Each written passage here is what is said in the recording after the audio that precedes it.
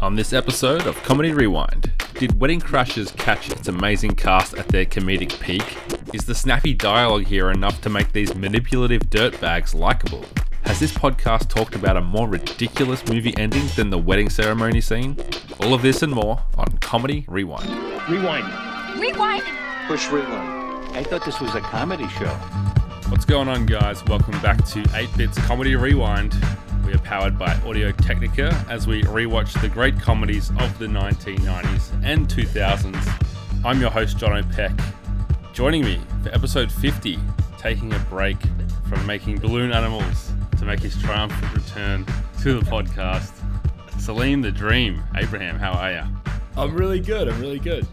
My hands are so sore from all of these balloon animals, and my lungs feel so winded. So it's nice to take a breather and also gas bag a little bit with you. Is that enough wind related? Yeah, I think so. References and puns. Yeah, I think so. Well, I don't understand the balloon animal thing either. So that's from the movie. Oh yeah, okay, yeah. Oops. It makes sense. People out there will probably be just as confused as you, but it is relevant. It is from Wedding Crashers. You are the Vince Vaughn of this podcast. I think I'll be the Owen Wilson, or maybe I don't know. Maybe it should be the other way around. But yeah, it's good to have you back, Dream. It's what you said before. It's been a year or so since you've been part of any content, whether it be 8-bit or otherwise. Yeah, I was requested to be on the Hungry Gamers Christmas Christmas episode, which I let Brendan know when he invited me that it was, he always does it. He and Ali always do it the Saturday morning, like dead of morning, and I let him know that it was like right during the Christmas party period, and I said I had a big, huge Christmas party on the Friday night before. So I stuffed up. I committed, but I also said, hey, I might be late / hungover, and I ended up waking up halfway through the episode recording. Called in. We tried getting me in halfway, it just wasn't working, and so I bowed out. But also sung one of the greatest parody songs of all time. I think so too. I'm with you. Never titled. Yeah, I appreciate that. 2021. Yeah, I felt so bad that I created a rendition of Hello for Christmas, because without consulting Brendan or Ali, because I thought that they would appreciate that, and yeah, I don't know. I think I'm still friends with them, but I'm not sure. Yeah, I think so. It seems like a lot of effort. Like, it would have been less effort to just wake up and do the podcast. Oh yeah, no, 100%. It was a whole Saturday afternoon, but it was a lot of fun as well. Like I had a lot of fun doing it. It was good. Yeah, you got a nice voice. Thank you. Yeah, would have rather done the episode. It's the Freddie Mercury mustache that you're rocking that's doing it for you. Oh, maybe it is a Lionel Richie mustache. Maybe that's where it's come from. Yeah, it could be. Yeah. Anyway, if you haven't heard that beautiful song, you can go back to the Christmas episode of The Hungry Gamers, and I think it went up as its own upload just after, so it's easy to track down. But we've got you, Dream. He hasn't slept in. He hasn't stayed out partying through this appointment. We're talking about Wedding Crashers.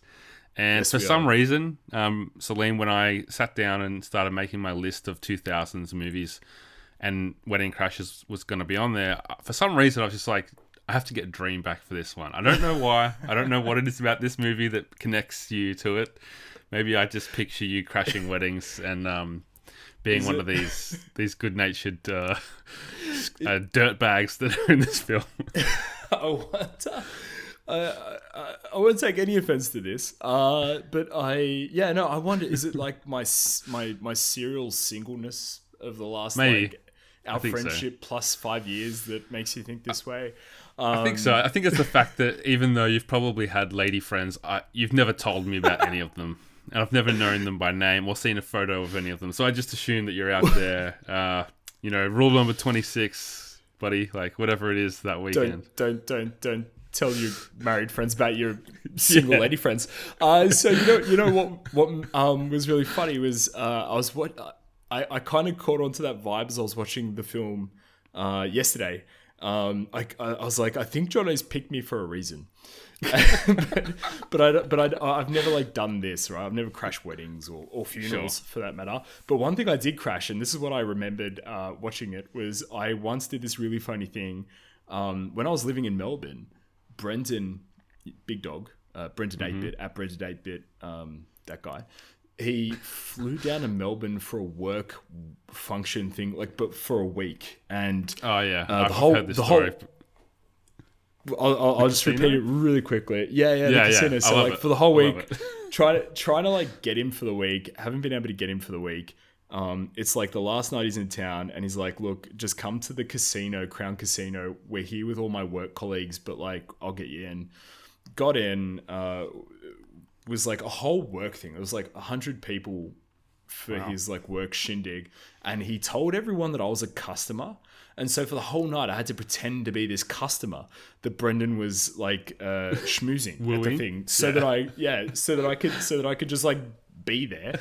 And then I ended up like getting a little bit in the pocket, talking to a lot of his colleagues, like, and all these people are trying to schmooze me now. And I don't know what the I was thinking, but I'm at a bar with like 10 of these people. I have like $15 to my name. And I'm like, something in me, I was like, I'm going to try this. So they're ordering around, and I yell out to everyone, "I've got this." And I hold my card up in my hand. I go, "I got this, guys," with $15 to my name. And they all shout me down immediately, going, No, we've got this. And I like felt so, I don't know, it was like, just like this weird hubris of like, I don't know, just like I felt amazing. I felt untouchable. I was like, I called that. That was the plan. Like, 100% that was the plan. those dummies from whatever his company's name was, they didn't see that coming. I think Ben used to work there as well, actually. Benny. Okay. Anyway, that's a story for another time. That sounds like a movie. I think we should get the screenplay for that one done. Can be called Work Event Crashes. Christmas Party Crashes. Anyway, maybe.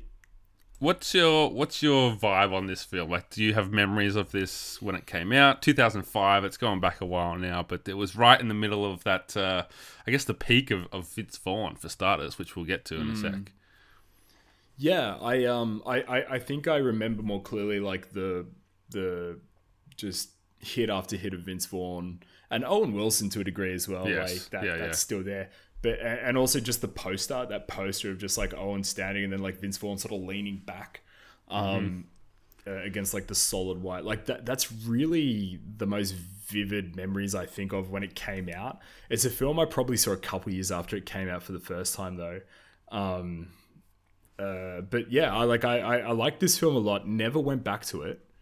Like maybe saw it twice, and the last time would have been years ago, like years and years and years ago. But just fond memories, but not a big one for me. And I was so entertained yesterday when I watched this again.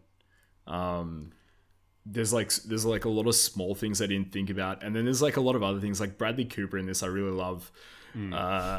Because I've seen so much more, like we've all enjoyed so much more of Bradley Cooper since, especially in like dramatic roles, and then you see him this like complete jerk off kind of role. So I didn't like have a strong attachment, I guess, to answer your question, but like it was always there. What about you, mate? Similar, where I don't think I caught it in the like original wave, but definitely not too long later. And it was, as you said, like almost peak Owen Wilson and Vince Vaughn in that aspect. Like, I know Vince Vaughn was coming off old school Starsky and Hutch, Dodgeball. He had a cameo in Anchorman, and then Wedding Crashes, and then the breakup with Jennifer Aniston. And I think from there it kind of trickled off a bit, and he hasn't quite reached the same heights. And Owen Wilson, similar, like throw in Zoolander, throw in, the Jackie Chan Shanghai Noon and Shanghai Nights movies.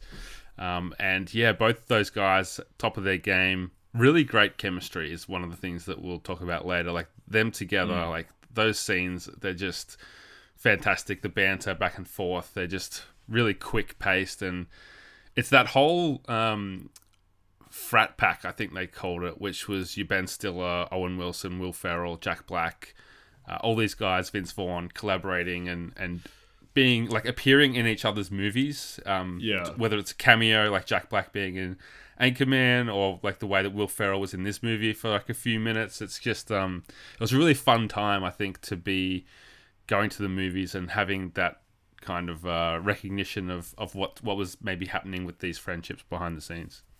Yeah, absolutely. I'm trying to think of who Jack Black was in Anchorman now.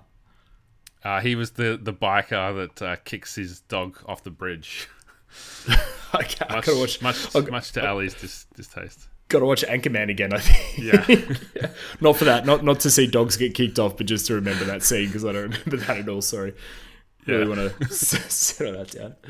It's great.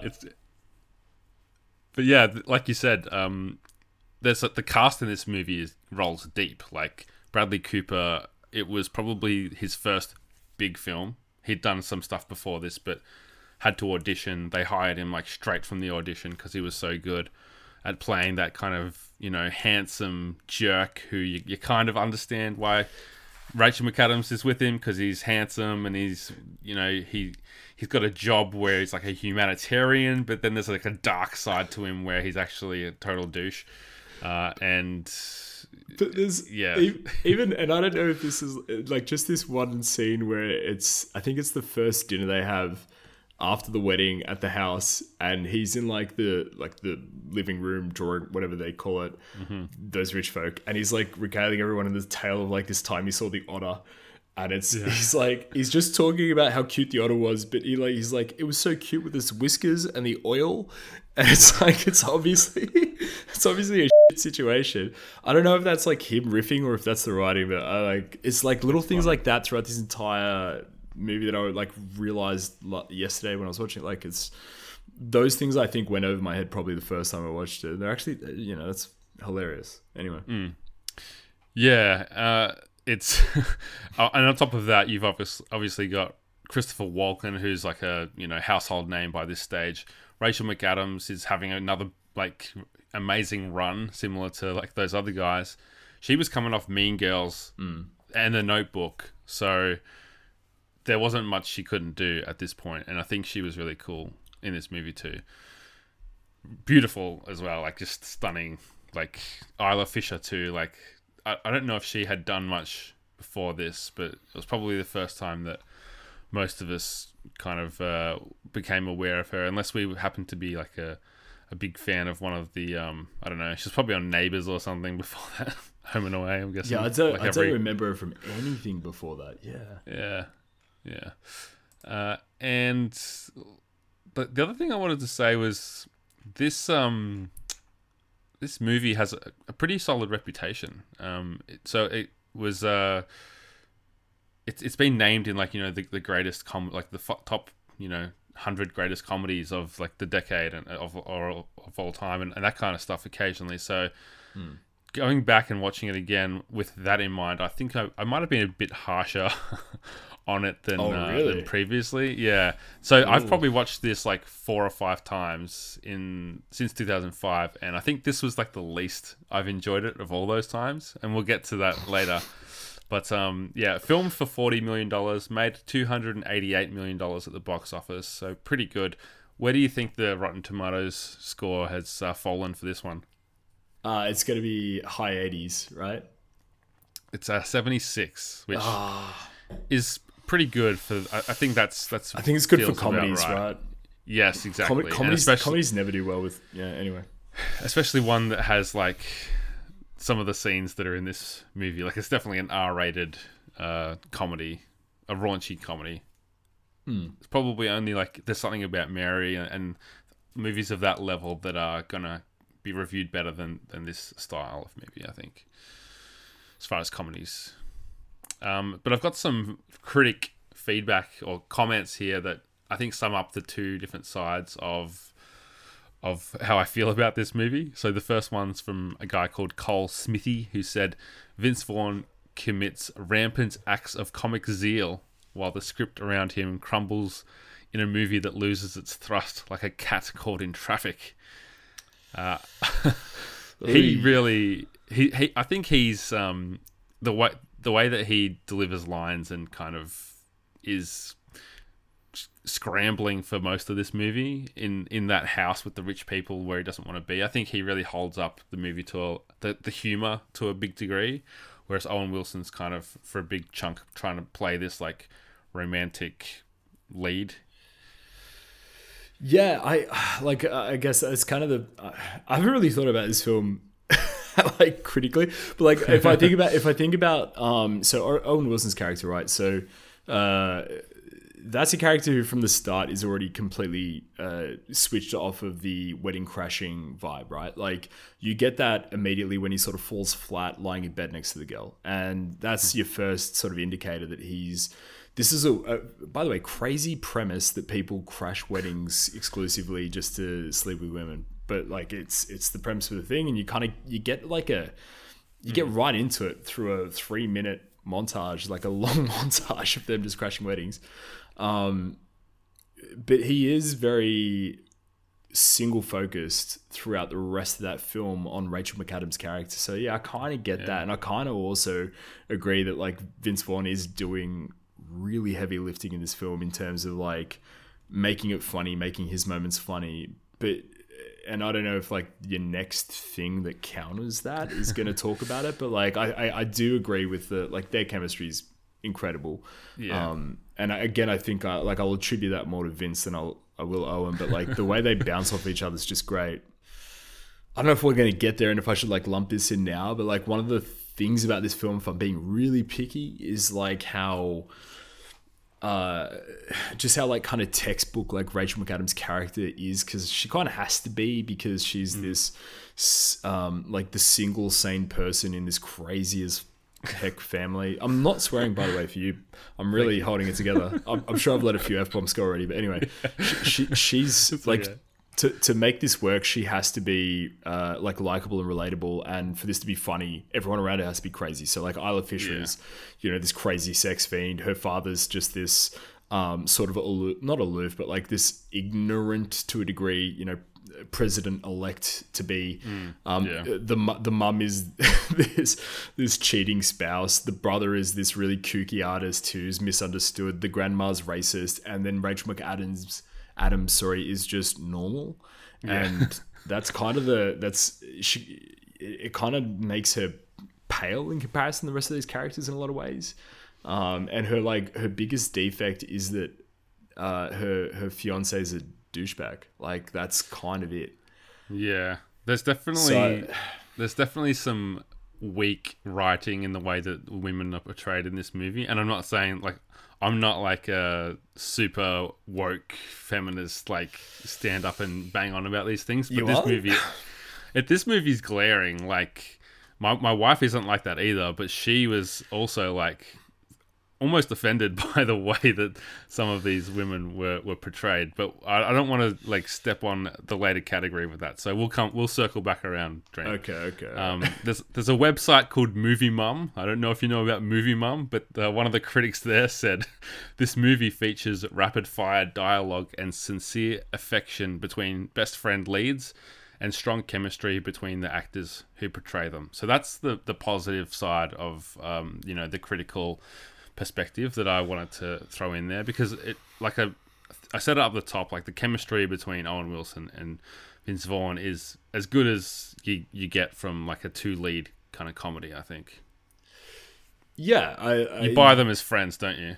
Like he tells that story about how they've been camping on his birthday every year, and I didn't know if that was bullshit. Like, and I think probably it's not, and you don't actually see him bullshit people until after that scene. But like I thought that was him bullshitting his colleague, whoever that lady was, presumably the PA or whatever. But then he shows up at the end with the sleeping bag when they're estranged from each other. So you realize that it's not. Yeah. And I think that's their attempt to try and humanize these characters who are really not good people. Yeah, definitely have sinister motives. I'll say that for free. Yeah, that's definitely that'll be a reoccurring. I'm so glad you thought of me when you thought of this film, dude. Like, let's keep talking about it. Because the more you dig at this, I feel like the more you're digging at me. So let's keep going. No, this is the funny thing is that like in my memory, it was like a feel good, like look at these good-natured guys that just love a party. And that's why I said like good-natured dirtbags, because it was upon this watch that I realized, oh, hold on, these guys aren't good-natured, like really, party dudes. They're just dirtbags. Yeah, exactly. So I don't. And you're so like, I don't who look better? at you that way. I'm You're thinking like, of you. Who better to join you on this? Who do I think of? Who's the biggest chauvinist that I know? Is what you thought. No. You were the fun. You were the fun-loving party man that I was thinking of. It was. I invited you before I rewatched it, but I anyway, appreciate you. I appreciate that. We digress. I appreciate that walk back. Thank you. The number one song when this movie released in 2005 is well, what do you recall as the biggest novelty tune of the mid 2000s? Could not tell you. I could not tell you. Is it? It was a big mobile phone. Big ringtone, this one. Oh, is this the Crazy Frog? Yes. It can't Axel be. F. Oh, it is. Wow. Yeah, okay. Number one. Like, it's crazy to think of something like that even getting in the charts at all, but it was number one for 3 weeks on the ARIAs. So I kind of hope you, like, I wish you kind of, like, lied about it and said the next one so that everyone listening doesn't have that ring-a-ding-ding shit through the head right now, dude. Yeah, okay. Yeah. We'll move on quickly. What have you done for me lately? So Vince Vaughn had the Fighting with My Family movie a couple years ago that you might have seen, like about the wrestler. He's got a movie coming out this year called Queen Pins, which is about a pair of housewives who create a $40 million coupon scam. That sounds fun. Will Ferrell, did you see Eurovision that came out last year? I did, yeah. I saw parts of it. I think I sort of like drifted in and out, if I'm being honest. But I saw the song with Rachel McAdams, yeah. Yeah, surprisingly good movie for a Netflix comedy. They're not usually, the best. Maybe it's just the bias from the Adam Sandler movies, but yeah, Rachel McAdams was, as you mentioned, also in that. She has the Doctor Strange movie coming out next year, so that'll be one to look out for. Mm-hmm. Owen Wilson was in a movie called Bliss that came out last year. On Prime Video at the moment. No, I think Amazon. I saw it on Prime, yeah. Yeah, it's on my Prime list. Not got around to it yet, but Isla Fisher was in that Disney Plus Christmas movie, Godmothered. Christopher Walken did 3 movies last year. One of them was called The War with Grandpa, which is a family comedy, like a Robert De Niro movie. And Bradley Cooper's got the next Thor movie that he's working on at the moment. Obviously, he's the voice of Rocket Raccoon. Oh, yeah, of course, yeah. Yeah, which is great. I love that he's that role because every time I watch those movies, I just forget that it's him because it doesn't really sound like him. I when you said he was in it, I was like, oh, is Bradley Cooper in the new Love and Thunder movie? And then I realized it was okay, that makes more sense that it's Rocket. Anyway. Yeah. So what's the most 2000s moment of Wedding Crashers? I really struggled with this. I struggled with this a fair bit, to be honest. There's nothing that jumps out, is there? Like, it's nothing crazy. So what I wrote down was, first of all, there's a lot of reading newspapers to discover information. We're really clutching at straws here, then, aren't we? Well, this is something that wouldn't happen now, is the way I'm looking at it. So if you're learning about a party or there's a big wedding happening or whatever it is, you wouldn't be reading about it in a physical newspaper, probably. I think this movie's a bit of a last hurrah for answering machines and cordless landline phones. I had a big problem with the answering machine. I was wondering whatever, and I just wondered, like, if you're so morose, would you record an answering machine? Well, your old answering machine message says, "Hey, it's me. Leave a message. I'll call back immediately." And then you hated the positivity of that so much that you recorded it anyway. He may have got a new answering machine in between, but I think you're on the right track with pointing that one out. Look, I still struggle. I mean, there's and you wouldn't even call those things anachronistic because they still exist today. But I think like the most 2000s thing about this film, I think about is that run of films, and You don't. I feel like there's a lot of B and C grade comedies that go for what this is today, which I might also be standing on a later question there, but I think that none of them really have the sort of the firepower this film has, and I think this film gets away with a lot in terms of, like, sometimes it's not funny, but like Vince Vaughn really makes it funny, like lines, for instance. Anyway, I to be honest with you, mate, I don't have a solid answer for your 2000s question, and I'll concede a point. If this is a competition, I'll concede a point. I think we could go with the cast for that then. Like, if I say Owen Wilson and Vince Vaughn are in the movie together, you're thinking mid-2000s. Like, that's just what's going to come to mind. That's cool. Yeah, I'll pay that. So let's go with that. If you say Rachel McAdams and Isla Fisher are doing a film, I'd be like, oh, really cool. Can't wait to see it. Like, that's possible. Yeah. But yeah, Vince. Did you see him in the last season of Curb Your Enthusiasm?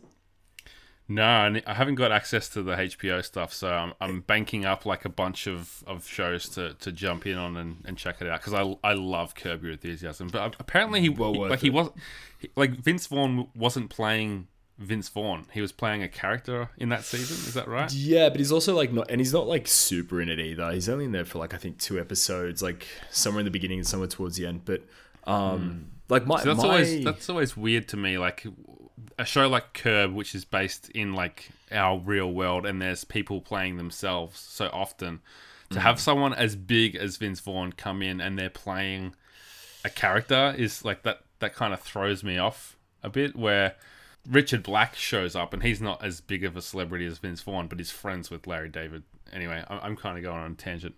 Yeah, I think with that, and I think also with Vince Vaughn's career since like this run of films, like I think he had such success that he took a step back and just produces for the main part, and then just like acts in the things that he thinks is fun. And I imagine that he's like, because he's a comedy guy, is probably like really good friends with, like, anyway, who cares? Yeah. I'm speculating at best.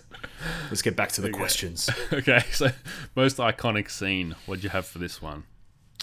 So for the most iconic scene, like the thing I think about the most when I think about this film is actually that opening montage. Yeah, and the shout montage. The shout montage, that's right. And in particular, and I know this is like a bit, maybe it's because I'm exactly the person that you invited me on here for, but I know what you're gonna say. No, but like dip. Just the dip. The dip was actually like a really great. It's a really good cut, I think. Like just because it cuts so smoothly, it works so well, and there's breastises everywhere. I was actually a little bit put off by that watching it yesterday, because I couldn't believe how like egregiously they were just like doing that. Normally, like, I think there's more like tasteful ways that those scenes are done, especially lately. I think the way that like nudity is sort of portrayed in films is always like not full on front on gratuitous, and then this is just it's exactly what that is. So maybe that's why it sticks for of mind. But I had the montage. What about you, mate? Similarly, so usually when I sit down to watch these movies, I'm already thinking ahead of what's going to be like the most iconic scene, just because of the way that my brain's wired. And the ones that stuck in my head were the montage, the shout montage, the shots of them, like, being the life of the party, and the wedding crashes that everyone wants to crash their wedding, I guess. And then the other one was the touch football scene for some reason, because as we got back to that, it wasn't that funny of a scene. Like it's got a couple funny moments, but for some reason the visual of it stuck in my mind. But as I was actually sitting there watching it, the most iconic scene to me is when Will Ferrell shows up, and you get to see this character Chaz that they've been talking about, and see that he's living with his mum. He's still bringing girls back. And then he takes him to a funeral. That that's just like, I don't know. It's the epitome of what a wedding crasher is. I slightly misremember the funeral in the way the sequence went, but that also is very prominent in my mind when thinking about this film. Is just thinking about Will Ferrell just yelling at some stranger's grave. Damn you, Roger. So I think we're on the same kind of wavelength I'm a sucker for musical moments in these movies. I always tend to go with like the montage or the musical sequence, and the shout montage is definitely up there. You've just got music in your soul, Jono. Don't apologize for it. That's it. I'm a soul man. Okay, what holds up the best? We've mentioned a few things already, so we might be repeating ourselves. But what did you have for this? I think a lot of the back and forth really holds up. Like I think like moments like when Vince Vaughn is confessing to the priest. Yeah, like and there's no back and forth because it's just him talking. It is. It really, but it's like exactly yes. It is just him talking, but it's like things like that are actually really funny and it's hard. I think for a film like this. Where the premise is so sleazy, for it to not tread on, I guess, to use your phrase, Jonathan, super woke ideals, super woke culture. But like, I think like a lot of the humor in this is actually beyond the sleaziness of the premise, and it's actually just like the sort of the shock that these characters go through as they go through these hurdles, and particularly Vince Vaughn's.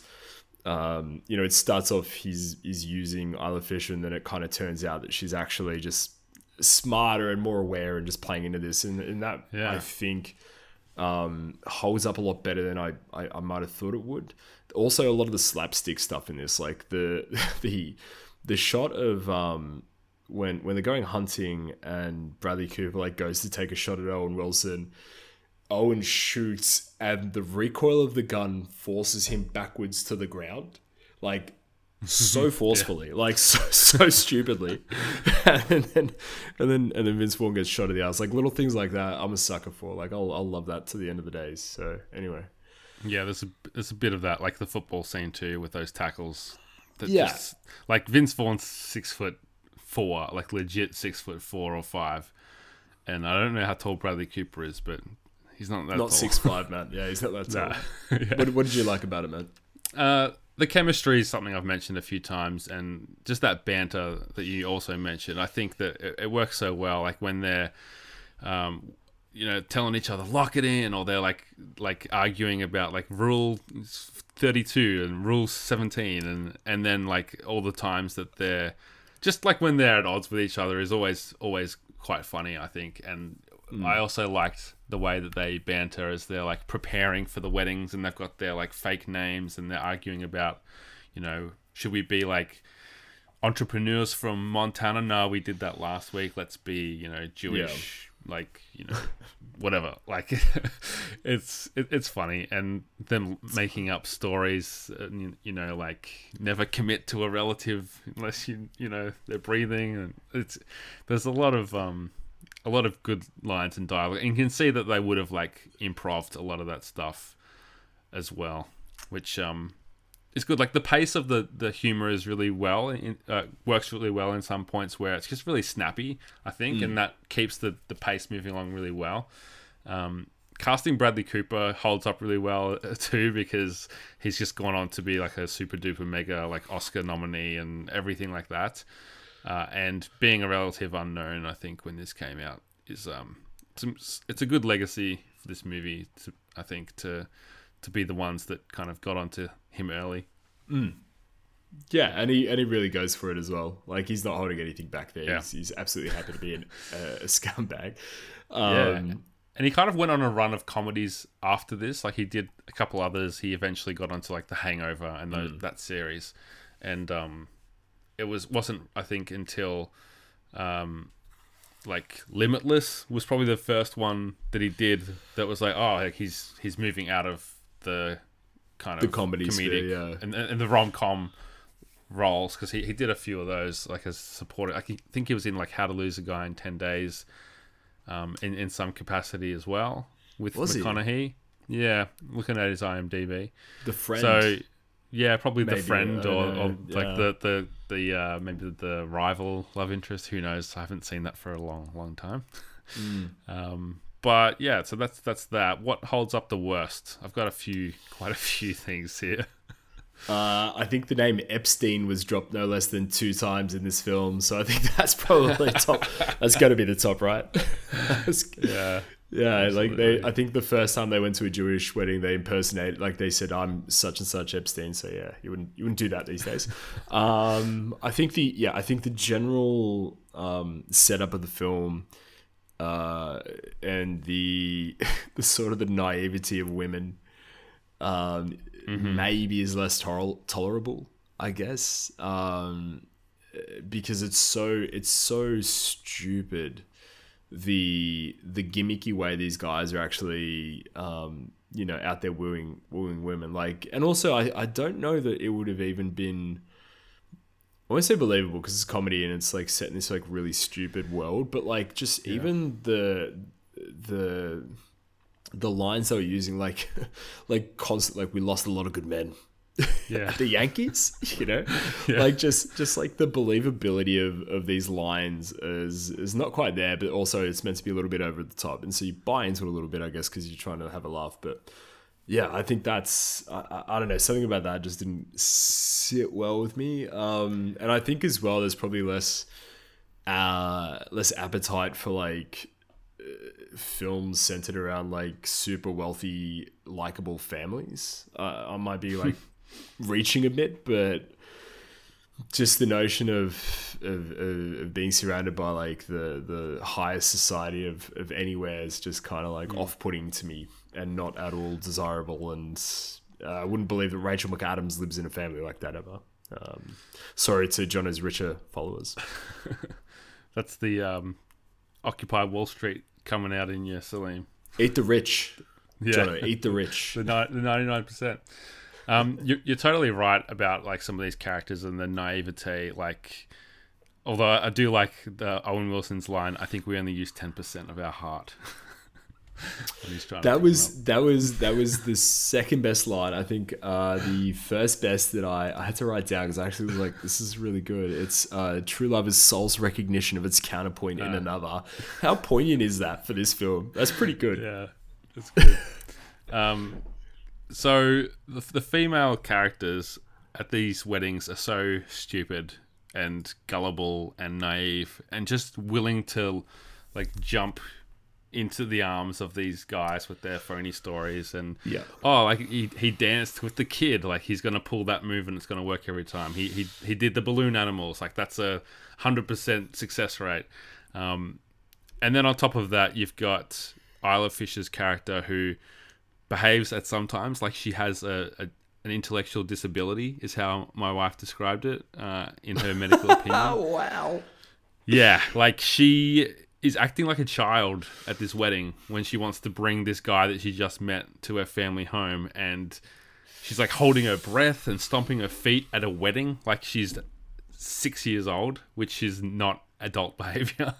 And then the way that she like completely doesn't pick up any of the verbal cues from Vince Vaughn's character about his interests in her, and it kind of twists at the end where she's using him, or she's like, it flips around, but still it's odd. I think I think you're right. Okay, just between you and me, I think you're right. But I'm gonna take Isla's corner for a moment. So I think that, I don't know if this comes across entirely, maybe I'm reading a lot in this, but like the character, there's definitely a reading of her character where it's like she is, because she admits like at a certain point in the film, like she basically admits to like just kind of, she admits to not being a virgin because she told him that because that's what she thought he would like to hear. Mm-hmm.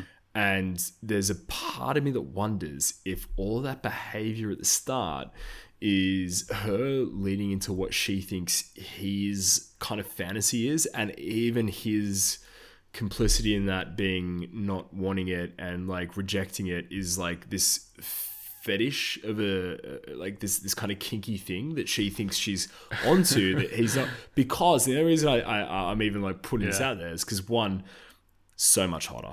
If that's the case. But two, she's actually more adjusted later in the film, like so much more adjusted. Yeah. Like when he and her are in like a proper relationship, whatever that looks like for them, Aside from the fact that she was suggesting to do a threesome with the 2 Brazilian chicks down the road or whatever, like she just seems less that and more of a normal person later in the film.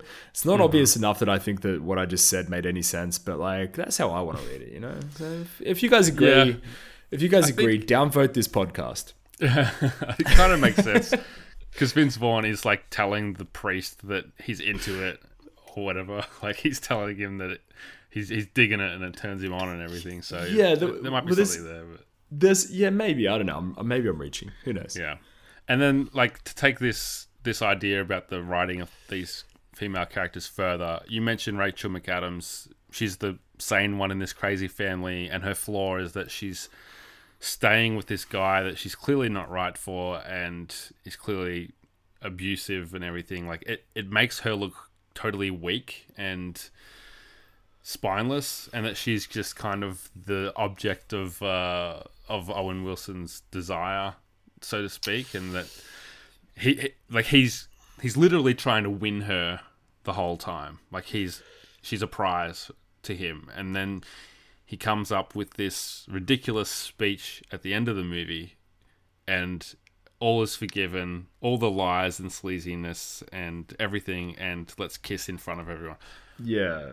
No, so like I agree with you, and like I you know, you're echoing my thoughts there entirely, but like I hold a lot of that to like just like these kinds of films often fall into this trap where it has to resolve itself somehow, right? And so like because they spend the first and second act just building up in these crazy ways, but they want to get back to some kind of like human result in the end, which is like these 2 people fall in love. It's very hard to do that, right?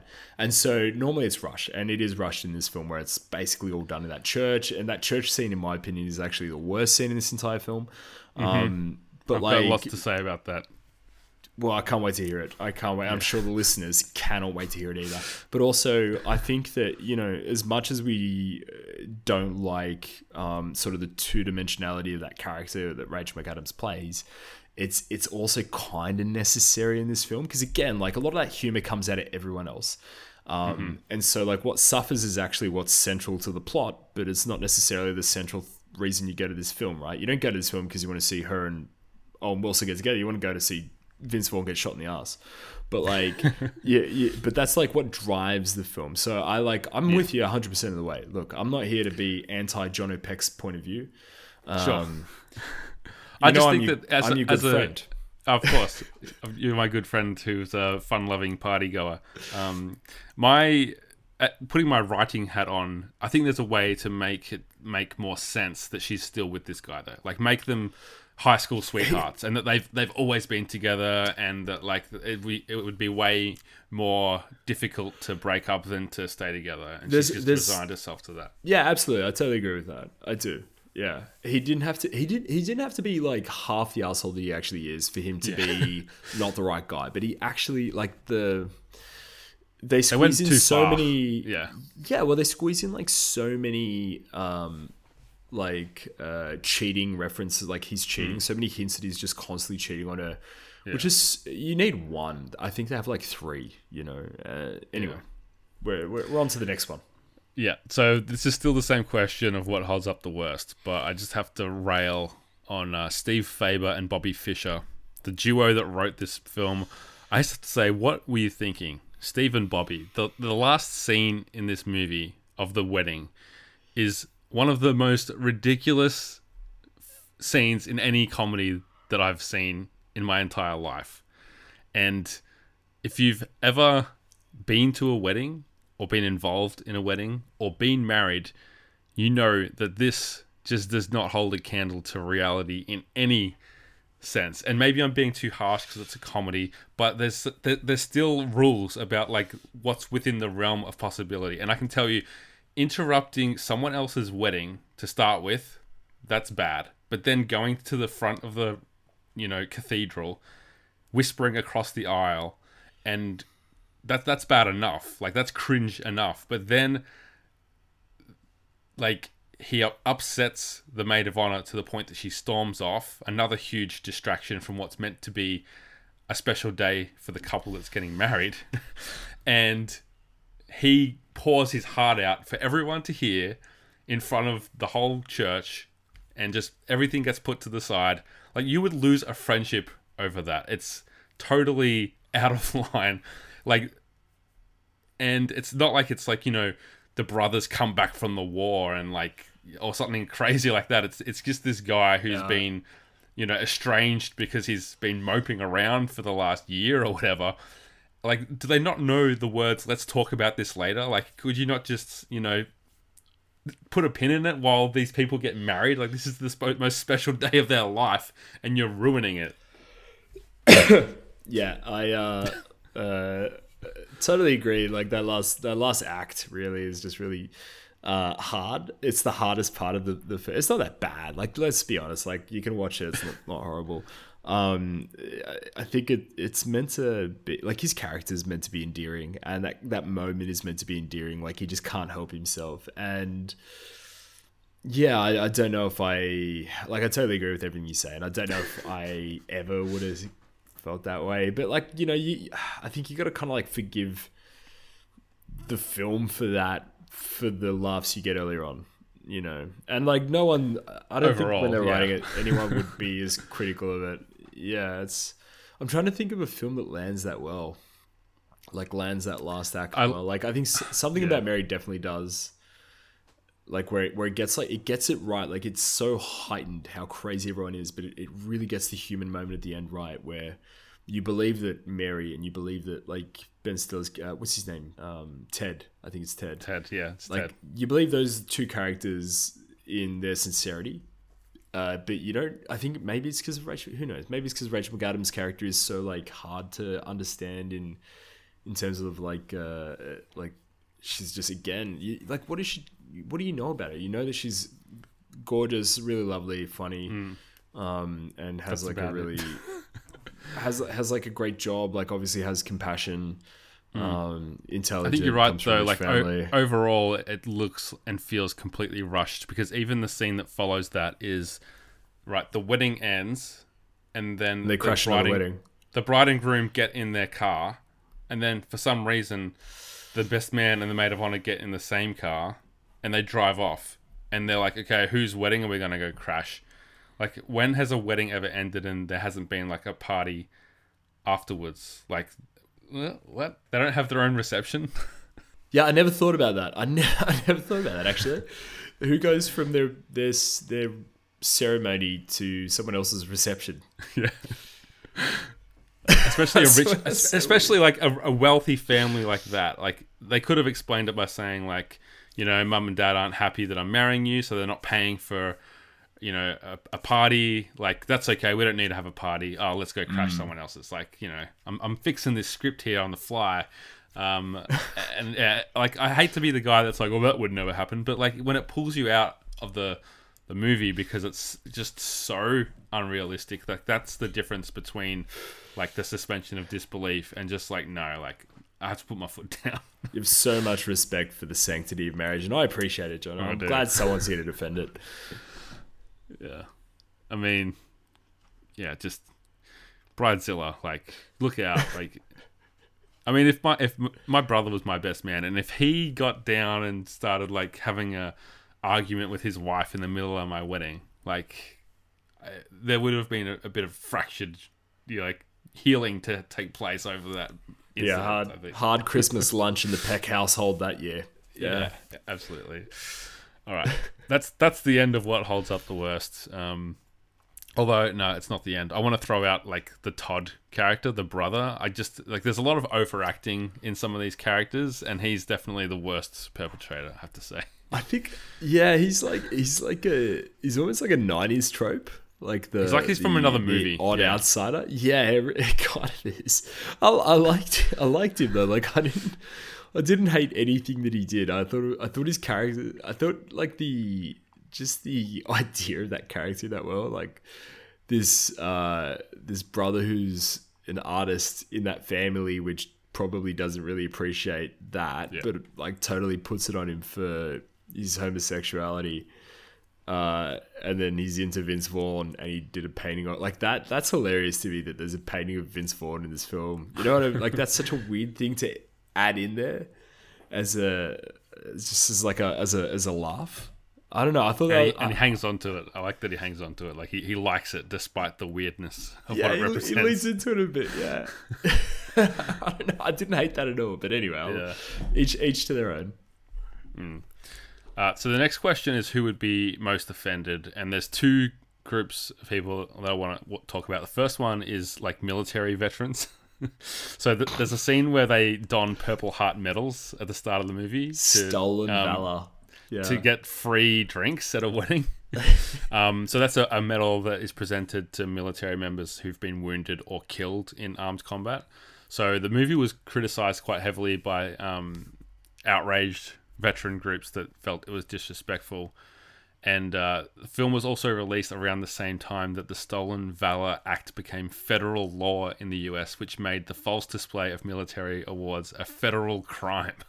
So big coincidence with that. Funnily enough, this was an era, I think, where a movie came out and they would have like a website, and you could like go to the website and there'd be like gag stuff connected to it, and you could go to that website initially and print out your own like Purple Heart to pin on your chest. So they pulled that down pretty quickly when the controversy kicked off. That is pretty funny. It's pretty funny.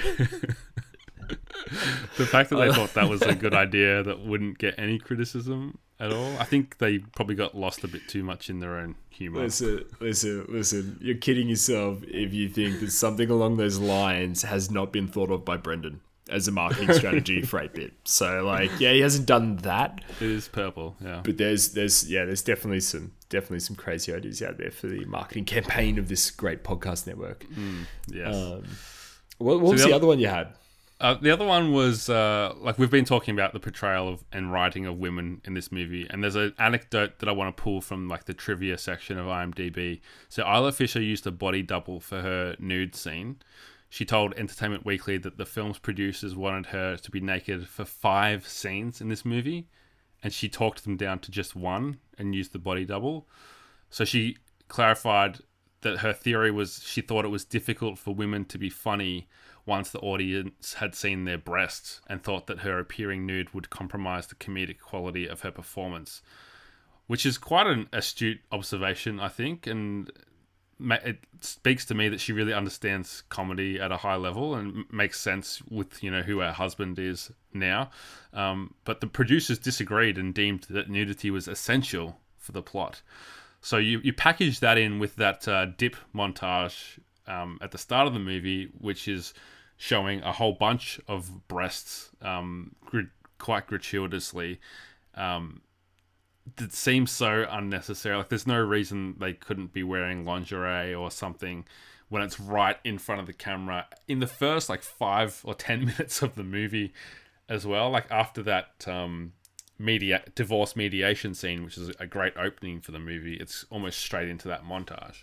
Look, and everything we know about Hollywood and like Me Too and all of these like up power dynamics that exist there in productions of films, like it doesn't surprise me that they thought that. I think anyone who's seen this film would honestly probably agree that like there's no reason for there to be any nudity in this film. Like the whole thing works perfectly without any of it. But like what does there's a scene where you do see some breasts of Isla Fisher's character that aren't her.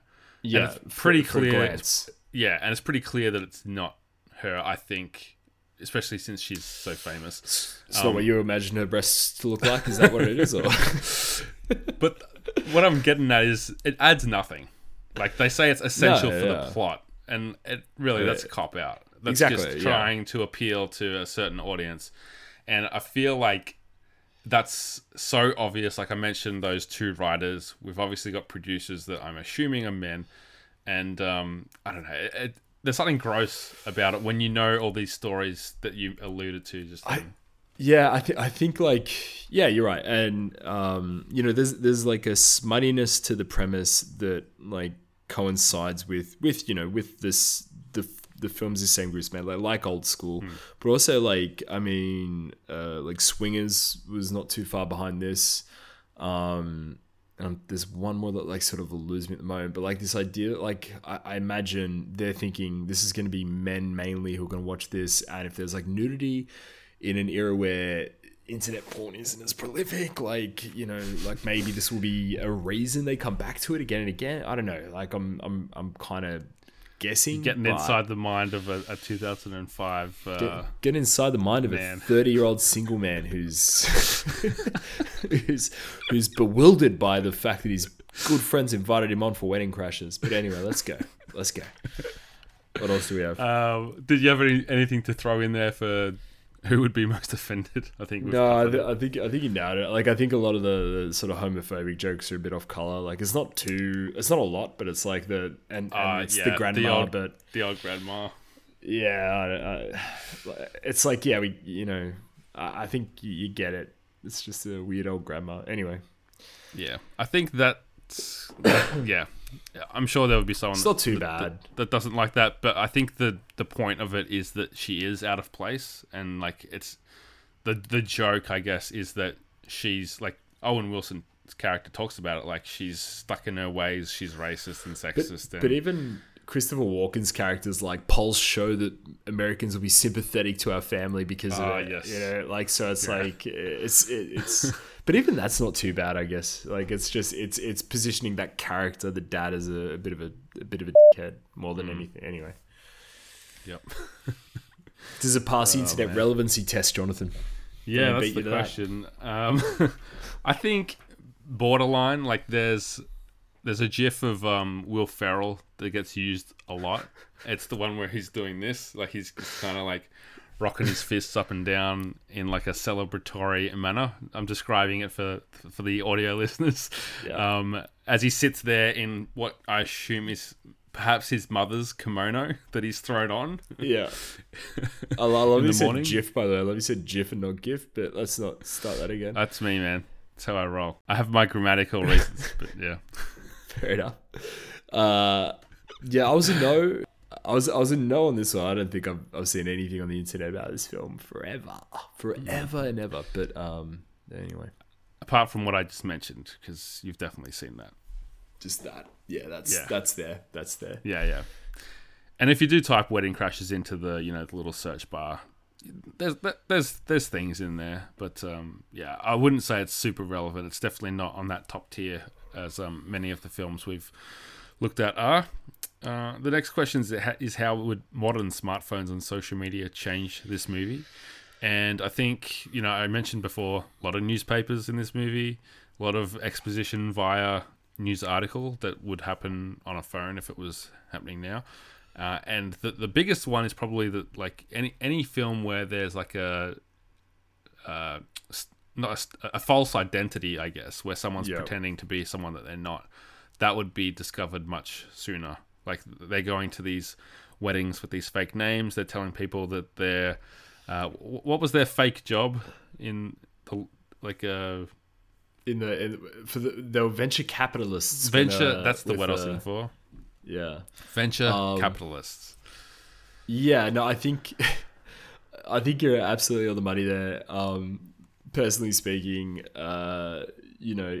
if not in front of you in the moment, if you're like, I work for this company, it's like huge, I would like look it up and be like, oh, tell me more.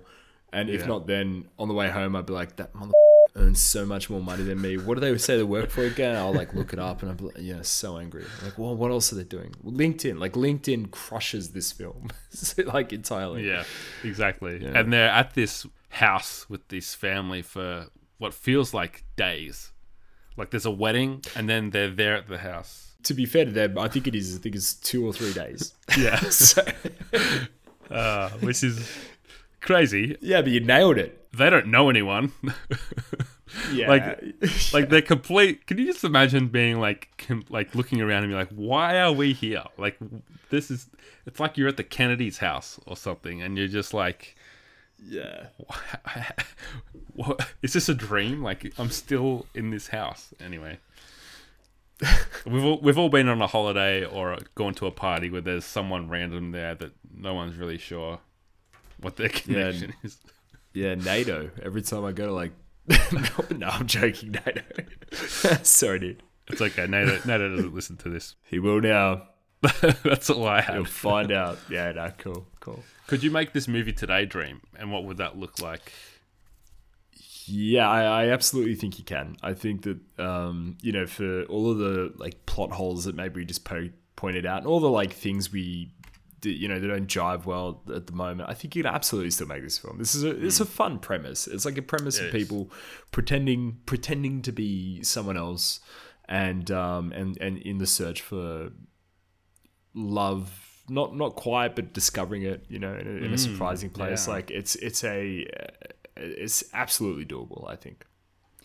Yeah, I think so. I mean, I've been critical of the script. I think tighten it up, fix some of those plot holes, maybe explain where all those clothes came from that they were wearing at this house, and they just the family just had them. They just had clothes for a 6'5". We have literally Isla Fisher's character says, "We have everything you need. Don't worry." Yeah. And I bought it too. I was like, "Yeah, they're rich. They've got everything in every size.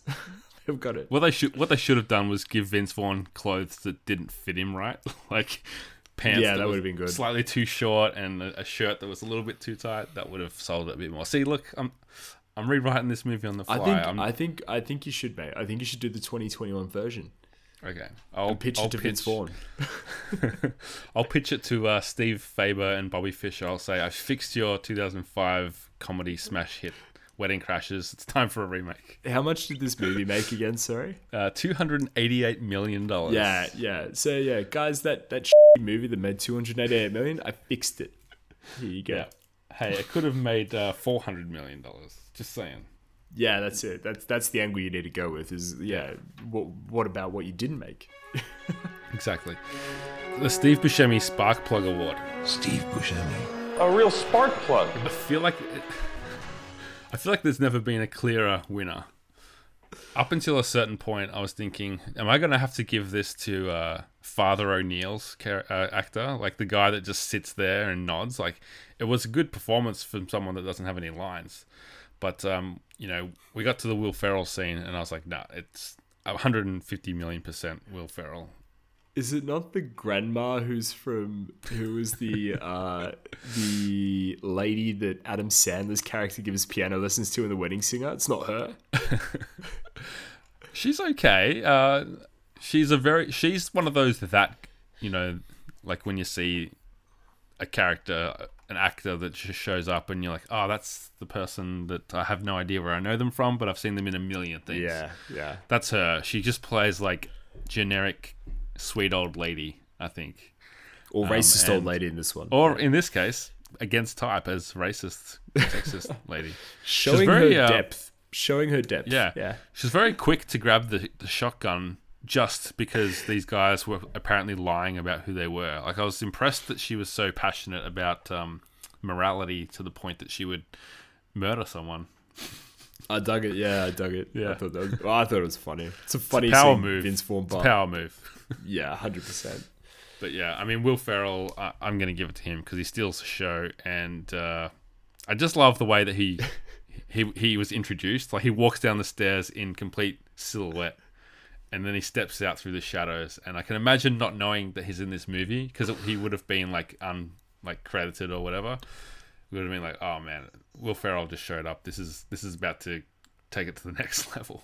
His character is so where's the meatloaf?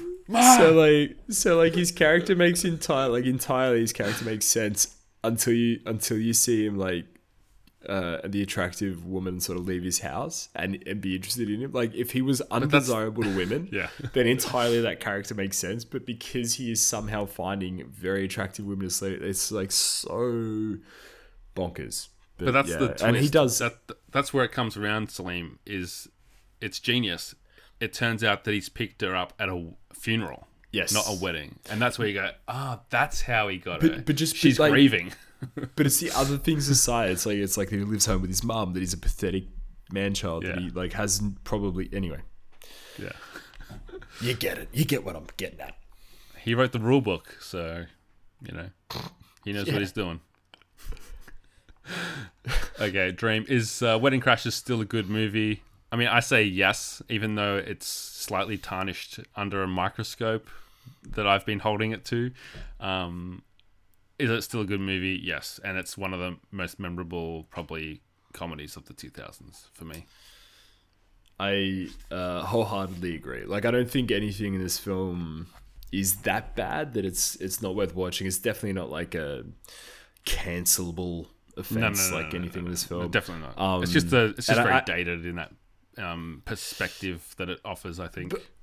But I'll go a step further as well. Like, I'll say, maybe I'm about to step a foot afoul here, mate. But I think, like in the things that we do find awful about this film, in that, like, you know, particularly treatment of women, I think the film kind of entered into those scenes knowing precisely what it was doing. Like, it knew that the women in those moments were gullible and naive, and because of that, it kind of gets away with those scenes a little bit more than if it was just sort of this straight portrayal of women that just happen to be gullible and naive, if that makes any sense at all. Like the things that are bad, the film knows what it's doing in those moments, and there's the confidence throughout the film as it goes along that those moments are exactly what they should be for that film to move on. You know, you need those women to sleep with the guys for them to be successful wedding crashers, to then be undone at this super luxurious wedding where they fall in love. Yeah, and I think that where it does work is for the first half an hour of the movie, I'm looking at these guys and thinking, like, you're not good people, you're kind of dirtbags. 100%. But that kind of makes it more enjoyable when they start to get their comeuppance at this family's house. Like, Vince Vaughn's getting, like, shirt fronted, and Owen Wilson is going through his own difficulties, and Vince Vaughn's getting, like, attacked by the brother, and he's tied up, and, like, there's just all these things going wrong for them, and instead of sympathizing with them, I was like, yeah, serves you right. Like, this is what you reap, what you sow. I was like the scene where Christopher Walken walks into the bedroom while Vince Vaughn's tied up and doesn't at all acknowledge that he's tied up. I think it's like that Hollywood thing where it's like, it's meant to be darker than what it is for us. Like, every bedroom scene, you know, people wake up in the morning in Hollywood and it's, like, completely light, or they go to bed and it's completely light. So I don't know, dude. I think it's, like, more of a suspension of, like, disbelief tied in with, like, the absurdity of, like, the father's character. Yeah. Well, just like that, he just doesn't care. Like, he's like, yeah, you're tied up. Like, it's not the weirdest thing I've seen today anyway. So here's what I have to say. That's one way to look at it. Anyway. And the under table HJ scene is also very funny. Yeah, that's so just so unnecessary. Yes. Oh my gosh. But I think that's a good note to end on. So yeah, Wedding Crashers. Dream. People, as you know, can subscribe to this podcast. They can share it with their friends. They can also grab their 8-bit merch over at shop8bit.net. I know you've been out of the game for a little bit, Dream, but we've got some pretty sweet designs over there. So I think you should check it out and update your wardrobe. Yeah, like, that's the one thing I noticed about my wardrobe the other day was the lack of 8-bit attire that I have in there. Yeah. I was looking at the I was actually wearing the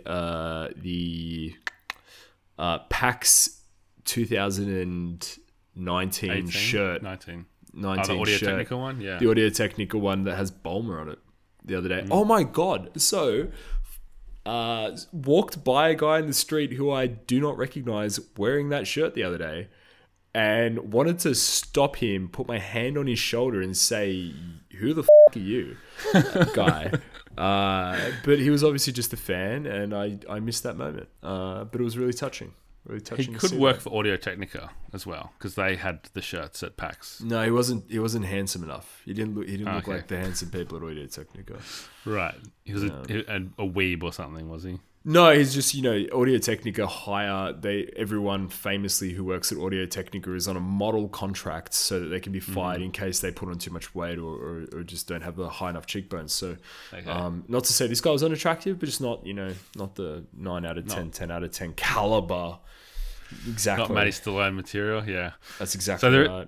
There is a Comedy Rewind inspired T-shirt up on shop8bit.net. So go take a look at that. Of course, if you want to support 8bit, you can do that over at our Ko-fi page, which is, it's our version of Patreon. So that's ko-fi.com/weare8bit. There's some very cool stuff on there, including the 8bit Founders Coin. You can get in on the 8bit Family Portrait, which is Star Wars themed this year.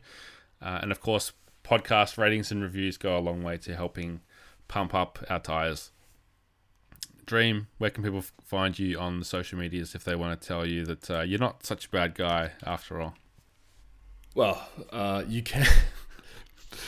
I really need that positive reinforcement, guys. Yeah. So you can find me. You can find me at Saleem TD, SALEEMTD, and actually going to plug one thing really quickly, and this is only because I realized how stupid an idea it was, and I need to make $500. So basically, I'm doing the push-up challenge. Yeah, I'm doing the push-up challenge, which I did it last year, but not for charity. I did it because my housemate was doing it, and I just, bit of hubris. I was like, I'll show you up. I'll do the whole thing myself.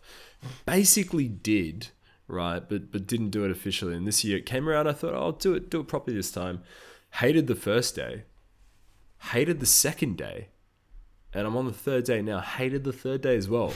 It's an awful idea to do 3,318 push-ups in 25 days, guys, but I'm doing it. But I am doing it for a good cause, which is Lifeline Australia, who take calls from people every 30 seconds in need. So it's a really worthwhile cause. And if you do feel like donating, and donate to my cause, go to my Instagram and you'll see a link there in the bio. Otherwise, of course, just donate to anyone you see doing this, because it is absolutely a worthwhile cause. So yeah. What's your Instagram handle? Same at Saleem TD, and you'll see some funny stuff there as well in the way of filtered images at the moment, because of a personal pet project I'll tell you about afterwards. Okay, very cool. I love how you're doing these charity fundraising things without the charity. Like you've grown a moustache. Most people do that for Movember to raise money. You just did it anyway. You did the push-up challenge just for fun, not raising any money. My plan is to shave the mustache for the full month of November. Okay. To raise money. Probably my mother will pay the most. Oh, right. For the month, followed by my sister, who both hate my mustache. Okay. Maybe you'll go for like a fun run, like a charity walkathon, just like alongside the charity walkathon. Well, listen, John, I've got a full year packed out. I've got dry July, followed by nothing in August. It's a bit of a rest month. Followed by September. Followed by Sober October, another month of sobriety, which is exactly what I don't love in life. Followed by November, and then, of course, followed by December, where I chop my off for charity. Brilliant. Well, I won't be supporting that one because I think that you might live to regret it. But anyway, that's where we're going to end. It's all for Comedy charity. Rewind. It's all for charity. Which charity is that one for again? It's for the Eunuch Society. Yeah, okay. Just raising awareness, no money, just awareness. That's all it is. Dear listeners, we want to thank you for joining us on Comedy Rewind. Until next episode, be kind.